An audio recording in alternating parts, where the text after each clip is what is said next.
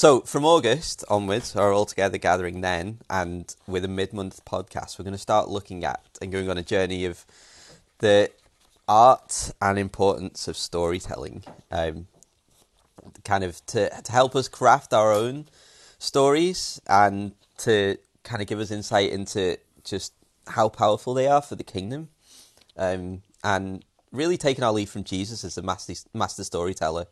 You know, how skillfully he used story all the time. And he actually used a lot of metaphor and mystery to draw people in to discovering him, discovering more about the kingdom of heaven, salvation. He always used it, and it invited questions. It invited people to kind of partner in that discovery. It's really interesting. So as his followers, we're going to do the same. I think it's really important for us to kind of really lean into that aspect of Jesus's ministry craft, which was so powerful. So I've got a couple of reasons as to why and what we're going to be looking at, and like why I think stories, our own stories, and also like historic stories as well, like biblical, also like our own personal history, family stuff, microchurch stuff, gathering, whatever it is, church history is really important too. So the first one for me is worship. So stories are really powerful reminders and pointers to point us back to Jesus and to Yahweh in a posture of thanksgiving. And off the back of that, remembrance as well. Like, remembrance is like a call to obedience from the Lord. He always tells everyone to remember. You know, thinking of like Caleb and Joshua when they were going out, and he's like, be strong and courageous and remember what the Lord your God has done, how he has saved you in the past. Like, historic stories of how God has moved in the past builds faith and higher expectation levels for God to move in the present. The past informs the present for us, and it also remembrance also increases our capacity for perseverance as well, I think, which is a fruit of faithfulness. It just reminds us, so we don't get in that mindset of, you know, Elijah, when he'd done that epic kind of mountaintop thing of seeing fire called down from heaven and defeating all the false prophets and all that, and then he went into the wilderness and was like, I'm the only one left, and God's like, it's okay, you're not, there's like thousands of people, but chill out, remember, you know. Okay, so next one is connection. Stories connect us into the big picture narrative of God and remind us that he's continually building and establishing his kingdom here on earth. And what that does, I think, is it doesn't let us fall into that hopeless place that Elijah was in, but it helps us to maintain and build purpose, and it builds our identity, like as individuals, as families, as microchurches too. I think it reminds us of our purpose, and it brings a unity and identity together. So, really quick example, and this is from the lectio that Pete Gregg's been doing, which has been really fun. So he says, the Israelites during the Babylonian exile had totally lost their identity because they had lost their sense of history, which caused them to then be shipwrecked without their purpose and destiny. So an example of what God says to them in this moment of loss and of kind of no man's land of floating without their purpose is in Isaiah 51. And it says, listen to me, you who pursue righteousness, you who seek the Lord. Look to the rock from which you were cut, and to the quarry from which you were dug. Look to Abraham your father, and to Sarah who gave birth to you in pain. When I called him, he was only one, but I blessed him and made him many. For the Lord will comfort Zion, he will comfort all her waste places. And he will make her wilderness like Eden, and her desert like the garden of the Lord. Joy and gladness will be found in her, thanksgiving and melodious song. Pay attention to me, my people, and listen to me, my nation. For instruction will come from me, and my justice for a light to the nations. So, remembering our own stories and the stories of our microchurches as well, and actually the Garden's really good at that. Even your name is the history of who you guys are, and your identity is woven into the name. It builds deep unity and identity together, which really underpins who we are and what we do and the work we do out on mission. So that was stories connecting us to the narrative. Another point that we'll look at is stories draw people together. So our stories impart hope to those that don't know Jesus yet, and they open a door for them to encounter Jesus and to begin to discover more about him. God, actively uses stories and our own testimonies to grow a hunger inside people as an invitation to lean into mystery, Because in mystery there is intimacy, there is relationship. That's what God wants. And for these people to find out more as they draw closer to him through our own storytelling, through our own stories. And it connects them to that. There's a verse in Ecclesiastes that says that the Lord has placed eternity in the hearts of man. So everyone in them has this like anchor to their creator, right? We're all made in his image. And I think our stories tap into that connection, even if people don't know it. There's some kind of unlocking a door of mystery there to them connecting with the Father's heart, you know, which is really interesting. So I wanted to tell you this now to give you a taste of what's to come, because I'm really excited. We're excited about this, right? Yeah. It should be fun. And to get you like talking and thinking about this in your micro churches, because that's what this is here for. This like monthly gathering is here to bless, supplement, encourage the micro churches. The micro churches is always where it's at. They're always the most important. That's why we often do these on awkward weekends, on like the bank holidays, on the fourth Sundays, whatever it is, because we actually want to give the best time to the micro churches. And it's, yeah, this encouragement with storytelling. I actually want you guys to like think through this summer as micro churches. So I've got like 2 things for you to do that you can have a go at. So I just want you to write down 2 stories, 2 of your own stories. So one from like your historic past. So it could be like when you were a kid, as far back as you want. I told a story of when I was a kid to someone 2 weeks ago at Ash's football training. I use that story a lot because for me, it's a way of like showing them the Father's heart of love, even though it happened 30 years ago, you know. So write a story down like that, and then write another story down from your recent past, so the past couple of years. And these stories, like, it's good to use like pivot moments, transition moments, big moments, good or bad. The reason being is that those are often the times that we see God move more clearly than others through you, through your circumstances. Make sure you write in the narrative. Let it be the kind of what happened, the material, but also let the spiritual jump in there. And you can almost like, you could maybe write down, this is a story, and then you can read it through with the Lord, and then like put in, this is what God did, this is who he was to me, this is what happened, and this is how he moved, or this is what I discovered about God into the story as well. And then Charlotte will love this chat, she's always saying this. Remember the valleys, like celebrate the valleys and the places where God's like love really shines through is in those darker places. Like often in the valleys is where we see God's true character, and his love and compassion are really revealed. Actually more maybe than the mountaintop experiences, as amazing as they are to remember. And I'm not saying don't remember those, because they're really encouraging. Write them down, but also don't disregard the valleys and the hard times as well. So that's going to be our like journey in the autumn, storytelling. It's going to be fun. All right, so I'm going to jump on. I actually want to put an invitation out there to all of you guys this summer, and that is to rest, to have a rest. And I was thinking about this, I'm like, how often do people like teaching at a church or whatever say to people, just stop doing stuff? But I actually want to encourage you guys to like put rest above doing stuff. Like let rest be the most important thing.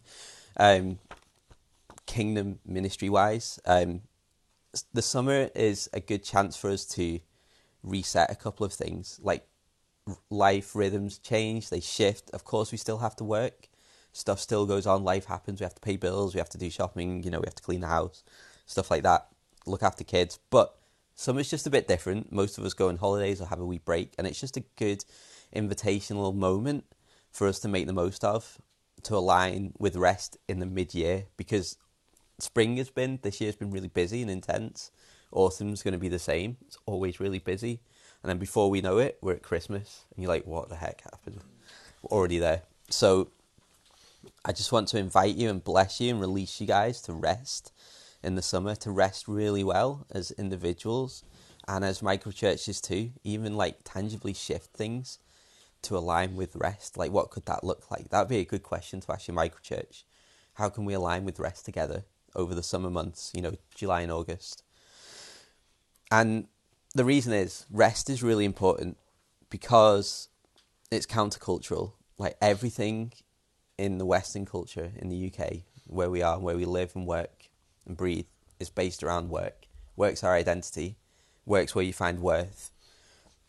And it's upside down in the kingdom, right? Rest aligns us with the most foundational element of our purpose here on earth, to live as God's children and to sit centrally in his love first before we even think about taking a step forward in action. So we are first and foremost worshippers, not workers. First of all, we are worshippers of God and not workers for God. And firstly, we're mystics.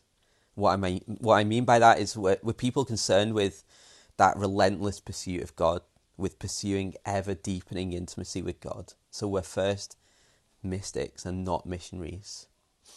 Our first pursuit is God. And that's what rest does. It helps us to realign, to get the order right, the kingdom order, which is upside down to the world. And the order is really important because if we don't live and work as the Lord intends, I think we'll find ourselves like burning out and growing weary and getting tired and maybe discouraged. And here's a couple of verses for you. So 1 John 4:19 says, "We love because he first loved us." His love came first, and then we can move out in love. And then Jesus says in Matthew 10, "Freely you have received, so freely give." There's an order to it. You receive, and then you give. You can't multiply zero. You can't give away nothing. And one of our spiritual mottos that we've always said and that we live by in the gathering is you can only give away to others what you yourself carry. So in other words, if we want to authentically impact others with the love of the gospel of Jesus, then we need to be walking in that love too. And if we want others to discover Jesus, then surely we need to be discovering him too. Daily, walking in a spirit and a posture of, Lord, I want to discover and know more about you. I want to be closer to you. If we want our friends to encounter and our families to encounter the marvel of God's love, then we need to carry and steward a holy wonder for his love too. Otherwise, how do we expect other people to do that if we don't? It's authentic. And all of these elements that we're talking about, they don't come from working, but they come from being and sitting with the Lord, right? And that's why summer's really good, because stuff changes. And it gives us maybe a bit more space than other times of the year to just set some intentional restful postures in place that will hopefully carry through into the busier seasons, so that even though when stuff is busy and when time is pinched, we can continue to have a posture of rest. And it's a funny one. I'm not 100% on what rest truly looks like. It's really hard. But I think it doesn't mean not working. Working is a biblical mandate. Working hard and doing well is something that God has called us to, right? But also rest is an intentional posture of the heart that he's called us to. And it involves actively leaning into our identity as sons and daughters of the Most High God. So for me, this is what I found in my own personal experience. Resting is an exercise in identity. It's where you're everything is stripped back, and if you really know your identity in God, you can rest really well. And I've got a quick story to highlight it. So, but first, maybe you'll get it if you're like me. If you've ever set aside some time to be with the Lord and just to rest with him, but then in that moment you get there, you're really frustrated, you find it really hard, or the moment's entirely stolen by distractions, stuff going on in the house, you're cleaning, whatever it is. Or your mind is just oh, go and watch this thing. Oh, remember that thing on YouTube? Oh, what about that floor you should buy? Or just the stupid stuff all the time. That's what I'm talking about. I just, that's my battle all the time. I experience it all the time. So, here's a story for you. Most of you know, we recently got a big mad dog called Blue. A big fluffy golden retriever. And we've had him now for 10 weeks. Just about 10 weeks. And so 2.5 months, the change in him is dramatic, right? Yeah. It's crazy. He's an entirely different dog. And when we first got him, he was crying all night. He was howling in the garden. We put him out there. Oh, wasn't he? He was just what are you doing? Barking at other dogs randomly. There was no sense of security. He would never properly rest or sit down in the house. And he was actually quite full of anxiety, wasn't he? He's quite an anxious dog. So when we first got him, he didn't know where his home was, or how he belonged, or who he was. He didn't know where his safety, his comfort, his security came from. But now we're 10 weeks in, he doesn't cry at all anymore. He actually, like, at bedtime will happily walk and go and lie down on his bed and enjoys his own peace and time in the garden and realizes that, oh, it's nice to be outside and I get to be out there and watch the aeroplanes. He loves doing that, doesn't he? It's very cute. He stopped howling, stopped crying. He's very centered around other dogs and actually loves playing with them and stuff. Now doesn't bark anymore. And he enjoys his time on his own during the day after a walk in his bed. So he went from that kind of orphan spirit to now knowing where he belongs, where his home is. And because of that, he can rest. Because of that, he feels safe. Do you know? So in order to rest well, you need to know where your home is. And you need to know that you are loved, that you're chosen, that you're set free, and that you're delighted in by God because of who you are and not because of anything you have or haven't done. Like that, they're the things that help us rest. Do you know, the identity pieces. Right, listen to this. This is 1 John 4 again, 16 to 18. God is love. And whoever lives in love lives in God, and God lives in them. There is no fear in love, but perfect love drives out fear, because fear has to do with punishment. I think love is like equivalent with rest. You can rest if you're loved. You can rest if you know that God loves you. So I've been reading a book by this guy called Watchman Nee. Total legend. He kind of fathered a microchurch movement before they were even called microchurches because they couldn't do anything else. He was in China, the underground church. They had no other option. He did it from 1923 to 1950. He started when he was 20. He was really young. And then he was imprisoned for the work he'd done for the kingdom because it exploded, as we know, the underground church in China. And it still is, you know. He was arrested and imprisoned and died in prison in 1972. But he said this because he talks about like sit, stand and walk, and that all being really intentional postures that believers and followers of Jesus should take. And sit being the most important one, the one that actually enables you to walk and to stand. And you can't walk and you can't stand without sitting in God's presence first. So this is his words. He says, God made Jesus to sit and made us to sit with him. So let us first consider the implications of this word sit. As we have said, it reveals the secret of a heavenly life. Christianity does not begin with walking, it begins with sitting. The Christian era began with Christ, of whom we are told that, when he had made purification of sins, he sat down at the right hand of the Majesty on high. And that's Hebrews 1:3. With equal truth, we can say that the individual Christian, their life begins with a person in Christ, with them in Christ. That is to say, when we by faith, we see ourselves seated together with Christ up in the heavens. So most Christians make the mistake of trying to walk in order to be able to sit there. But that is a reversal of the true order. Our natural reason says, if we do not walk, how can we ever reach the goal? What can we attain without effort? How can we ever get anywhere if we do not move? But Christianity is an upside down business. If at the outset we try to do anything, we get nothing. If we seek to attain something, we miss everything. For Christianity begins not with a big do, but with a big done. That's good. Christianity begins not with a big do, but with a big done. Thus, Ephesians opens with the statement that God has blessed us with every spiritual blessing in the heavenly places in Christ. And we're invited at the very outset to sit down and enjoy what God has done for us, and not to set out and try and attain it for ourselves. Oofed. That's good. So we're going to go into like a prophetic exercise in a moment, but I just want to close with these thoughts for you. I want you guys and all of your microchurches to rest in the summer and to come back in the autumn not weary, but faith-filled and expectant for the Lord to move and ready to partner and walk with him from that place of rest.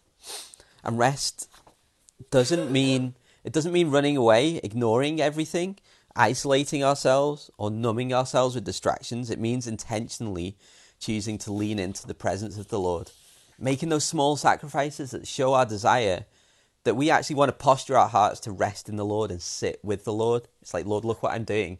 Like, I'm inviting you in with my time, with my response, with these small shifts in my life. Like, you still work, you still meet and connect as a microchurch, you still do the usual things, but maybe we can just make a bit more space in our week to move rest up the list of priorities. So a good example of where to start, in my opinion, is to list the things that give you life and enjoyment. Not list the things that we think we should be doing, because that is discipline. And I think discipline is an act of work and not rest. So rest should be having fun, being together with people you love, maybe going for a walk, not a prayer walk. Prayer walk is like, boom, kingdom work, go for a walk with God instead. Do you know what I mean? Just go for a walk or a run or sit somewhere lovely. Sip a coffee first thing in the morning, but don't scroll your phone for 15 minutes. You know, that's mine. I'm going to do that. Or wake up 15 minutes earlier, so you have that extra 15 minutes and just sit with the Lord, with or without a coffee. Whatever, or just be with the Lord. Like, when I say sit, I just mean be with him. So whatever works best for you. It could be a run, a walk, standing somewhere, or at the other end of the day, choose not to watch Netflix immediately after work is done, or after kids' bedtime, or after dinner, but go for a walk instead, or just sit, or do something. Do the same 15 minutes, 5 minutes, 10 minutes, whatever it could be. And also, like, have some fun with the Lord. Like, do something different. My excuse all the time is I love playing golf. And I genuinely, like, it's a beautiful place where I encounter God and have so much fun. And it's just, honestly, I need to play golf more, Rose. For the Lord. Also, like, microchurches, could you shift your rhythms, simplify them to eating and enjoying and having fun together? Maybe something like that over the summer. Could you read the Bible in a different way? Controversially, our friend Darren Rusko stopped reading the Bible for a month because it was an act of oughtness and religion, and he felt amazing when he did it, and prideful when he did it, and guilty when he didn't. So he actually intentionally stopped, and I'm like, oh, that's so... Don't read your Bible. I'm saying if the Lord leads you to that, then that's okay. But also, maybe you could read your Bible in a different way. Like, I like reading like a verse in a day sometimes, and then going on Bible Hub and looking at like the original like words, and just seeing where they came from, how it works, and it's just really interesting. Or do a different translation, or be spontaneous. Don't read to a plan, or just don't hold yourself to the guilt or the things that push you back into discipline and work and that kind of mentality. So, okay, let's do some response time. Okay, is that okay? Right, I'm gonna send you a photo. So years ago, our weekend away, I always remember Roger for this. Remember, but maybe it was Bill or Jill, or maybe both of them. They spoke about going to like sanctified imagination, like place with the Lord, and like mountaintop or whatever it is. So here's one for you. This was actually where I wrote this chat out. It's Avies Loch near Mugdock, and it's beautiful. Have a look at that, and I want you to like go there with the Lord in a second with like your sanctified imagination, and just sit there, take it in, let your senses take it all in, and imagine the Lord sitting with you too, just resting together.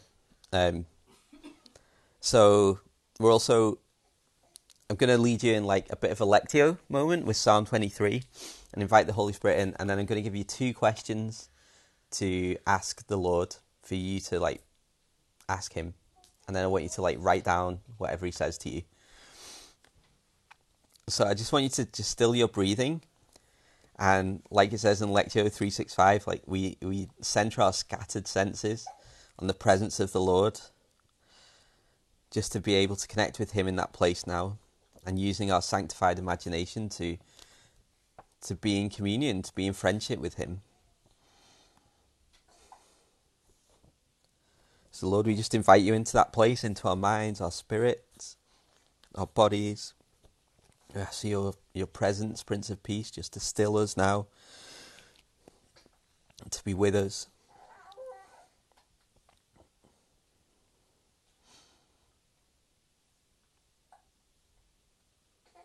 And this is Psalm 23, 1-3. Just allow these to wash over you as you sit in that place with the Lord.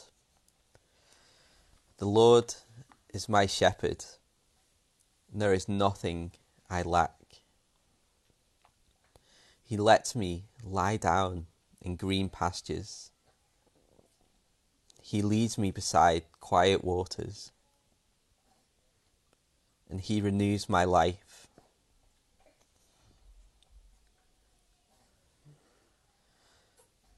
And again, the Lord is my shepherd. There is nothing I lack. He lets me lie down in green pastures, and he leads me beside quiet waters. He renews my life. And now these are the two questions for you just to sit with the Lord and ask him. To stew over them one by one, and then just write down anything you receive from him. So number one, what is stopping me from resting more fully in you? You're asking that to the Lord. Lord, what is stopping me from resting more fully in you?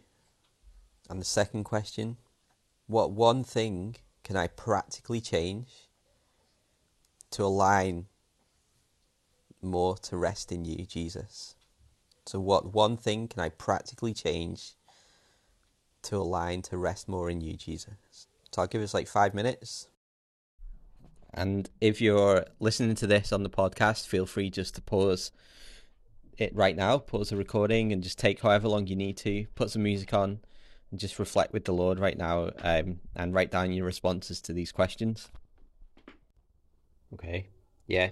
In Jesus' name, I bless you guys with a supernatural ability to rest and a freedom to be with the Lord without any pretense or aim, goal, but just to be with him, for your friendship with Jesus to increase and to go deeper, and through that for your identity to be founded even more solidly in our rock, in our fortress, in our great provider, our Saviour, and the guardian and shepherd of our souls and our hearts, and the one who eternity is found in. So I just bless you with that in these summer months, and bless you all with health.